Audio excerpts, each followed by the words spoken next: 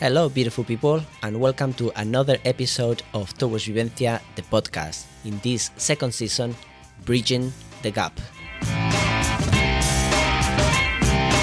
In this second season, we are bridging the gap between some of the top dance companies in the whole world and our community. Towards Vivencia will be collaborating with dancers who are or have been working with the greatest choreographers and companies of the 20th and 21st century. These incredible artists bring these incredible works and performances to life, and they have generously offered to share how they train in order to do so, their personal approaches to the company's technical style, cross-training for both body and mind, and staying creatively inspired.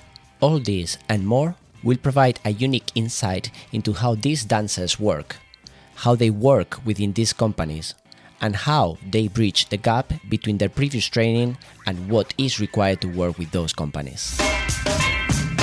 Romantic, isn't it? Here we go with the second live interview, this time with Gabi Serrani.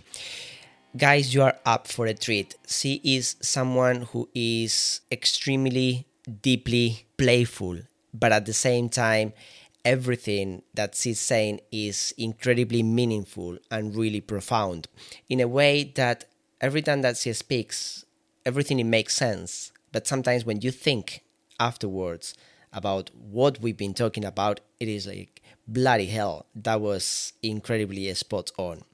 So once again, excuse us if the sound quality is not as good as this one that you are listening, but that gives us also the possibility for many people to join the conversation live.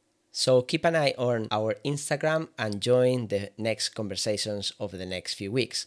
Today we have a Chilean dance artist formed in the UK, flying low, passing through practitioner, and also a Towards Vivencia future trainer.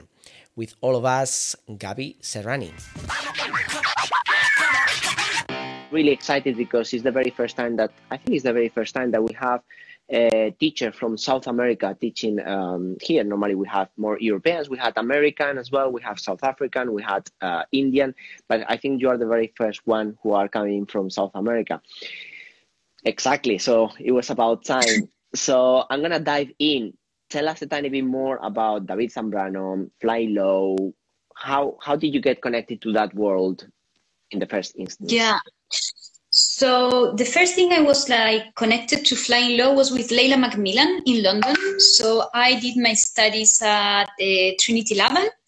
And when I was in Laban, I started to take class with Leila. I think it was in GDA. So it was like open classes. And I don't know, I think Flying Low, it was like very suitable for my body somehow. Like my body felt like really good doing it. So I was taking more and more class, just following Leila, whatever she was. I was like, this is my thing. I want to learn it. Before we continue, tell us a little bit more about why it suits your body. What is the sensation? What is the feeling when you do it? I don't know. I think there's something really maybe South American about it. It's like Latin America, because David made it. I think there is something about Latin America in the technique. I don't know what that means exactly, but I think this background in salsa maybe, or this connection with the floor, just a kind of movement. I think it felt like something really natural. So it wasn't, I don't know, like Cunningham. I could say it's not very South American. I don't know, it's very American. Yeah, I mean, yes. So there is something about the culture there that is maybe really explicit, but you can feel it. So there was a really nice feeling to it while doing it. Also, I felt that I wasn't hurting my body, and that was super nice. It was sometimes I would across some techniques that they were on the floor, but really aggressive, hitting your knees with the floor, or they really nice movements, they look amazing, but I didn't feel they were safe. So there was also something about safety that really kind of got my attention, I think. So sorry, I stop you there, and I totally agree about the safety and about the culture because the little things that I've done with David, it felt very safe, and because I was introduced to it in Belgium, where there is the other kind of floor that it goes, it's very aggressive, and I love to see Wim van de Kebus work and Ultima Bet, but as soon as I start taking workshops with them, it's like, you know what, I really like my body, I don't want to destroy it. Yeah. So I really want to see it from the theater. I'm not going to be on a stage. So I stopped you there that you were telling that you met Leila in London and then you start getting into it. So how would you dive deeper into the world of? Yeah, so after taking some classes with Leila, I got to take some classes with David. So I went to, the first time I went with him was in, I think it was Madrid for 10 days. And then I went to Belgium for another 10 days. And literally just following him. And then I went to Athens for another 10 days. So every time I would take classes with David and then come back to London. I was in London at that time, still without teaching. I was just taking it as a practitioner and then going back to London with Leila, going back with David. And the last time, one before the last one, the time that I was with a longer period with David was when I went to Thailand. So they did this course in Thailand that it was called Integro, and that it was Vangelis who was organizing it.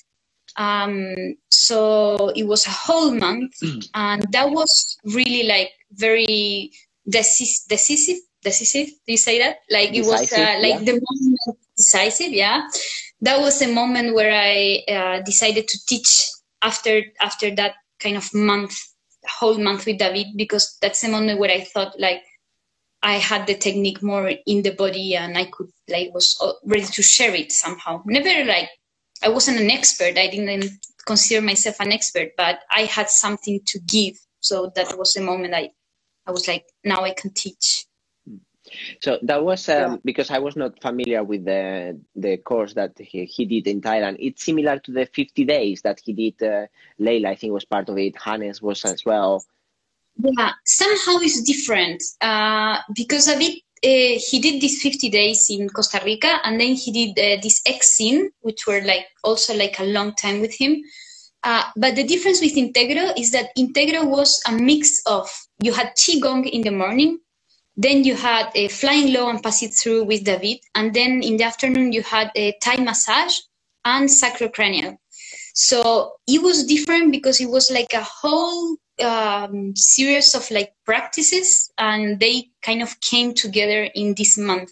Nice. And it was really nice because it was what I really remember from that month with all that people is that it wasn't very competitive, or it wasn't the best people in the world, or it wasn't I don't know, it felt really people who were from all over the world, India, Chile, but they were interested on this kind of connection between all these practices, Qigong and Thai massage and flying low.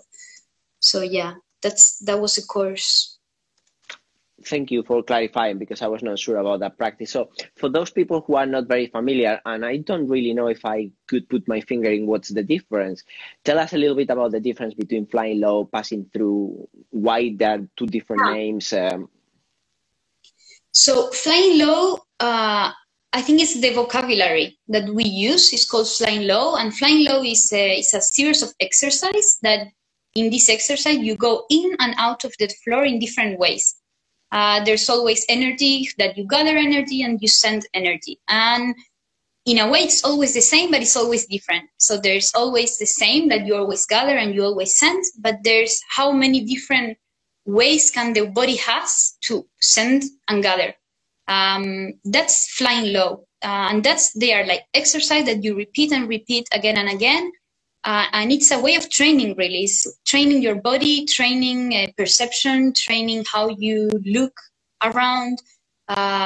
It's very specific. It's a language. It's not I don't know, there's some things that are specific to flying low. It's very functional. It's not about shapes. It's about feeling the energy that go through your body. That I would say is flying low. And then passing through is you use the vocabulary of flying low, but in a room with more people. And there's a room with infinite possibilities in curves. So you do in curves, curvas. Yes, in curves, yeah. So infinite possibilities in curves in this room, in the space and in your body. So that's like the kind of premise of this kind of improvisation. And in the improvisation, there's no phrases. So there's not like a set phrase that everyone does at the same time, but it's a game where you know all the rules. So there's specific rules. Everyone in the room knows the rules and you play with these rules. Can you tell us a tiny bit more about the rules? Like give us 2 or 3, or each time they change, or it's kind of like passing through has a codified set of rules? I would say it has a codified set of rules. So there's some things that they don't fit maybe in the passing through improvisation, the same way that maybe you go to a contact improv and there's like a common language there. Mm-hmm. So in passing through, for example, there's always curve, so you always go in curve. Your body is in curve and the pathway that you do is in curve. There's no straight line. Okay. No. There's also a thing of safety, because if you go in a straight line, it's really hard to change someone else and interact with that person if you go in a straight line. So there's also like a kind of thing there about safety. Also, you are always connected with the group. So anytime and all the time, you're always connected with the group without forgetting yourself. So there's no moment of like internal kind of thing, like maybe more a Gaga class. I'm not an expert on Gaga, but what I've experienced is that it's more like internal. It's more about like an internal feeling. So I would say solo practice, while passing through is a common practice. Absolutely. I think it's a common practice. And I think it's interesting because you are connected with everyone that is in that room. And well, we are going to talk about that later, but when you are alone in your house, it's like, how do I connect with people that is not in this room? That was my next question. Yes. Yeah. So I think that's one of the things that we are going to explore on the workshop next week. We are going to do some flying low phrases. So they are set kind of phrases that we gather and send. And then we are going to explore with the passing through, what are the options that it gives us with those rules to experiment them at home. So how can you use the passing through things to improvise at home and being connected with people, not physically, not in the same room, but still connected with everyone and everything around you? That I think it's still possible. Looking forward to see how it translates. We will go back to how we translate practice at home, because it's something, and I know that Chile right now is going through a very, very strict lockdown. We will talk about that later. But going back a little bit to passing through, I'm very curious about, something that I never ask any passing through flying low practitioner. When I used to teach workshops, my work is also quite physical, and we run in and out of the space in order to do the exercises for people just to be aware of the space. Well, many things that many teachers has done it. Yeah. And I can recognize the people who does passing through and flying low because of how they use the hands of running. There is kind of like a formatting. People don't know if you can see me, but it's kind of like you run like that and they do that like that. And so this is kind of like this waving with the hands. So that's my question, and this is a genuine question. How do you think that became a habit that aesthetically is recognizable, and therefore it might make difficult for you to jump into other styles? Or it's something that is purely pragmatic and then you can switch it on and off? And I know that the beginning is pragmatic in order for you to lead, but it's something not very functional, because otherwise people who are running, like footballers or basketball players, they would do that, but they don't. So actually, functionally, it is not the most functional thing ever in order to run. So why is that? And why do you think that it stays so much as a part of the aesthetic that is very difficult to take away afterwards? Yeah, I think it's a question that is, it's all the time there, I feel, because when you go with David when you take a workshop with him, It's very funny because he always says like, who's your teacher? Who teach you? Because some people, they come already with this thing of like a position and like a shape. So my first idea about this is that there is a right and wrong, I think, or a right to the technique and a wrong to the technique. So I can have this as a bad habit. So if I kind of learn this just as a shape, and it's easy to take it just as a shape and not at what it really is, that it's an energy that goes through you, and it's the energy that goes through you and it goes to the other side. So I think there is something of that. So that's the first thing that I would say. There is like a bad habit that is there, that is not always right. And it's hard to take it out then from the body. And David, he's like the whole workshop struggling with that person who has that habit. So I'm always scared that my students, one day they will come with that habit and David will be like, who teach you? Who's your teacher? Yeah, who's your teacher? That's one thing. Then I think that there is an aesthetic from Flying Low that you can see. So I wouldn't say that like Flying Low has no aesthetic and it's just functional. I think there is one. Inevitably, I think it's just because of what the technique. Because this thing of having your hands here is because you are always protecting yourself. So it's related to the passing through as well. So you're always ready to catch someone or to lead someone with your hands. The hands are very, very important in passing through because it comes from salsa also. These hands are very like communicative. So you communicate a lot through your hands. So that's why I think also there's lots of people with the habit in their hand. So there is an aesthetic that is there. I think we cannot say that there's not. And then I think you can switch it on and off. I think I've been in auditions when I feel like, okay, this is not useful for what she wants or for what he wants. So I take it out. I think that's a conscious decision.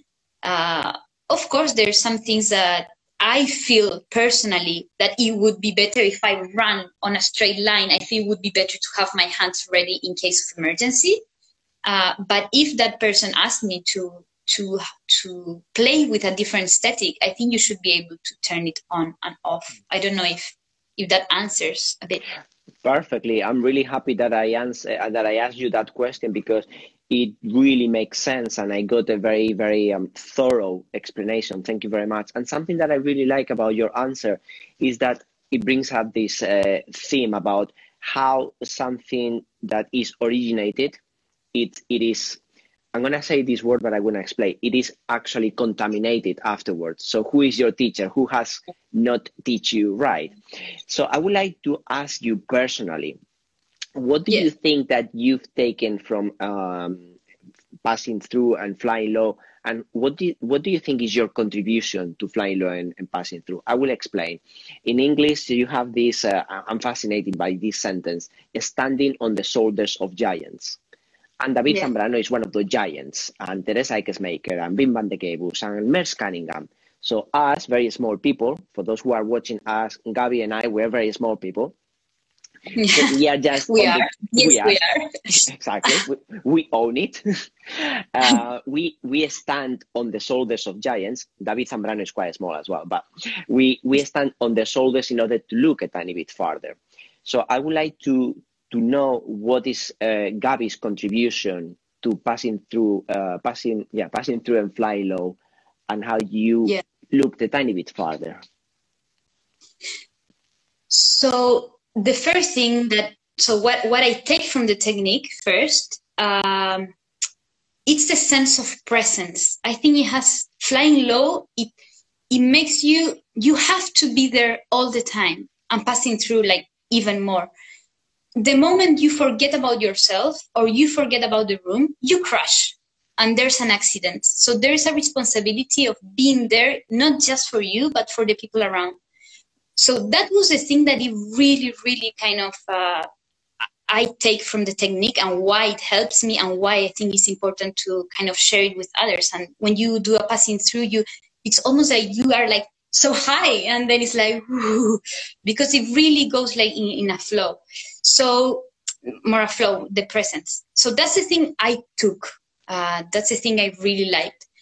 And what I put on that, on my classes and on my workshop, and I think this, I didn't find this until I arrived to Chile, and I start questioning about, like, because I was like, okay, why am I teaching this technique? Like, why am I not teaching something else? Am I ready to do this? Like, I don't know. I think when you start teaching, you wonder a lot about if the material is worth sharing it, really. Mm-hmm. So that's when standing on these shoulders of David Zambrano, I think what I put from myself on the technique, first is a way of teaching it. So I'm really horizontal. I'm not the teacher and the students are like somewhere like down there learning. That is something, unfortunately, still there in the dance world, at least in Chile. So I think that's one of the things I transmit with the technique, that we are all the same, that I'm just leading the class, but we are all kind of putting ourselves there. Also, I'm very kind of, okay, there's a language, but we all know something that the person next to you doesn't know.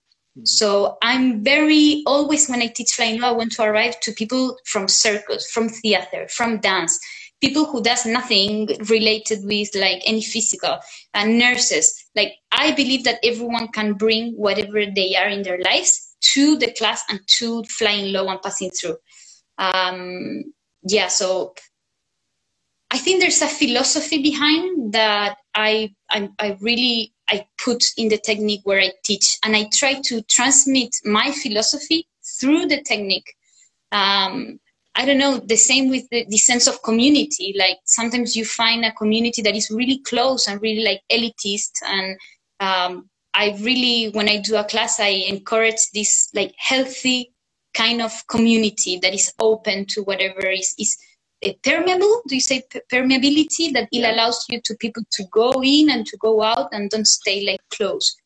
So yeah, I think that's what I've added somehow to the technique. I add a way of conceiving like relationships, human relationships, not just in the room and not just in the dance world, but also like outside, so that people can take these things and take it out and like practice it out, you know? Yeah. Thank you very much for the answer. It really, really makes sense. So I'm really looking forward to your classes next week, just to see how you bring that that amazing knowledge from David Zambrano into our house. And I know that before we were talking about how passing through can be experienced by yourself, which when normally it's a group practice. Can you tell us a tiny bit more about how you plan to do that translation? With the passing through. Yes. So when you do passing through, you like the kind of the basics is that there's an energy that it goes through you, it goes through your body, and it goes out. Yeah. So I can take that energy, the energy goes through you and go out to the body. When you're in a room with other people, that energy goes through you, through the space, through other people, and then it goes back to you and to others. So there's a passing through energy. I can do that passing through energy, not just in a room with other people, with even when I take like a cup. So what I want to explore in the classes is how can this passing through of energy can allow us to move in different ways, improvising. So not with set material, but improvising. Perfect. Yeah. Thank you very much. Looking forward to that. And I would like to finish a little bit with a big question. We are in a moment that there is lots of changes. In Chile, there is a huge lockdown. Definitely, this is going to mark a before and after in our personal lives. I'm sure in our professional lives as well, the pandemic. But the pandemic is only, I think, the tip of the iceberg, right? In the 21st century, everything is changing really, really quickly. So my question for you would be, what is the role of dance in general, not only focusing on Flying Low, or if you want to focus a bit on Flying Low, but what would be for you your ideal scenario and the role that you would like to build in the future for dance in the world to be once we continue in this situation, or what is the change that you are dreaming that dance can experience in this moment? Yeah. When I think like lots of the training that you yourself you are giving me comes to mind, like the trainer training for Towards Vivencia has some of those answers. So explain myself, I might be saying things that you are saying, if you know what I mean. But in these pandemics, like I found that there's some skills that I have as a dancer that has allowed me to live through the pandemic. And I think those skills are like really simple things, like getting up in the morning and do your class, and like being with other people, how important is the community, like this sense of community. So there are things that because I'm a dancer, I have them. Other people can have it too, and they are not dancers. But I think these things have helped me. And in that way, I think there are also other people who are in this pandemic situation that they don't have those skills. It could be useful for them.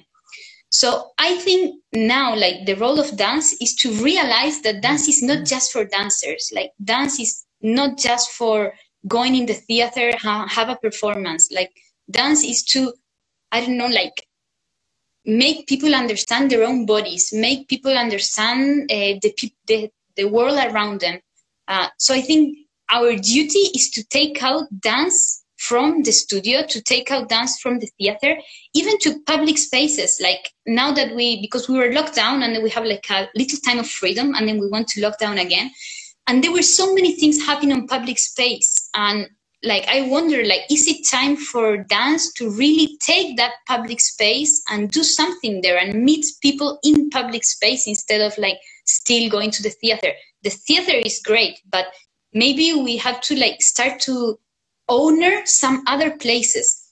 Even like, I don't know, I was talking with a friend and she was telling me, we should do this class on a gym. And I was like, a gym? Like, this is so like no inspiring. And she told me, yeah, but we have to take those spaces. Why there can be like good quality dance on a gym? So what I mean with that is that I think as dancers in this pandemic, we need to realize that we need to go out from the dance and share it with more people, not just as audience, but also like on another level. Because we have this relationship with like, okay, with dancers, we do dance, with the rest of the world, they are the audience of my dance. But what about if we like change those relationships? Like, okay, they are not students in my class, but I can share those abilities with a nurse or with a person who works in, I don't know, architecture. Like, how can we talk with other people from other professions and this multidiscipline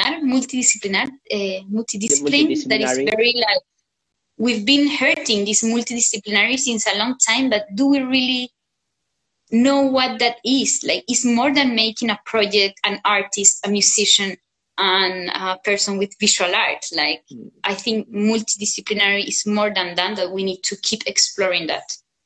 Yes, and I believe that the benefits are going to be also multi-layered, because theaters are very expensive to maintain. Dance studios are very expensive to maintain. So when we bring dance to the street, we realize that we are democratizing the use of dance, because we don't have to maintain facilities, which of course it comes also with a security thing. We have studios with good floor in order to have that security. But if we adapt our practice, there is something that we also do not depend on someone else taking the decision that, yes, you're going to be teaching here. Yes, you're going to be performing here, because we take those decisions. And also financially for us, we are expanding our market. Someone who is doing it really, really well is Gaga Technique. They have the Gaga dancers and the Gaga people. And they're rich. I mean, I got a little bit upset, I have to say, last year when we were all struggling. And then I realized that they raised almost $100,000 in a month of giving classes and through donation. And it's like, well, an institution that does have money already doesn't need that money, and freelancers. I mean, this is a huge discussion, but when we realize that we can take part of that financial market, our stability as dancers will increase, while at the same time, we are not exploiting, like other companies, we are not exploiting the forest in order to make money. Actually, we are giving something very human. So actually, it works really, really well. So I very much agree with you that I think the future of dance is expanding, and it's our duty to pass that to others. Yeah, and I think like even like, I don't know, like studios closing, so many spaces they are closing, theaters closing. Like it's really sad, and it's like a really horrible situation for everyone that works in theater and studios, but also make us wonder, like, do we really depend on that to have a financial kind of life? So yeah, I think in this moment of crisis, it also makes you like realize about like what things could be done like differently somehow. Exactly. And we, of course, we are not trying to minimize the huge drama and the huge impact that this situation is having, which is very difficult. But beside that, it's very difficult. Let's take the opportunity to start working, just not even to start thinking, but let's start working on what could be that future. So we are really happy that you are being part of that future, doing the classes in the academy next week, because I strongly believe that one of the ideas as well is to destroy those barriers for people who were in Egypt or in Chile and they didn't have access to certain styles of dance or certain teachers, or you will be able to teach people in Singapore next week. And so thank you very much for being part of that democratization, this accessibility to make dance globally accessible at the highest possible quality. No, it's great. I think I don't know, like the first time I did something long distance was with you, the first time I did towards Vivencia edition, and it was something really strange. Like I was telling to people and they were like, how do you do that? Like a long distance course. And now it's like so like, I don't know, so natural with the time. Like, so yeah, I think it's not about comparing. So it's not about saying this class like on live is better than the one like Zoom, but it's a different experience. And I think it's really, really valuable. So I'm looking forward to see that, to experience that, to share a bit with people, to be together. I think that's what we more need now in these days. So yeah, definitely. That's cool. And I think what you said is very important as well, to remember that the Zoom classes or the distant classes is not a substitution of what we have in person. It's just another completely different thing. It's like going to the cinema to watch a Hollywood film or going to the theater to see a very good theater piece. Both things they have, of course, commonalities, but they are very different experiences. And in this case, it's the same. So we are trying to it's a very exciting moment because we are trying to create what is the other thing of doing this with a screen behind. So once again, Gabi, thank you so much for saying yes for next week. Thank you very much for this time of really good discussion. And I'm really looking forward to see everyone. We have also an offer for people who are based in South America. Yes. So get in contact because the classes, you have a weekly package to take classes with Gabi in order to honor that this is from Chile, and we have those differences. We celebrate those differences. Yes, for sure. Yeah, thank you so much, Jorge. Like again, and let's experiment. Let's see what happens. Let's play. Brilliant. Lots of love, Gabi. Thank you for today. Lots of love. Bye-bye. Bye-bye.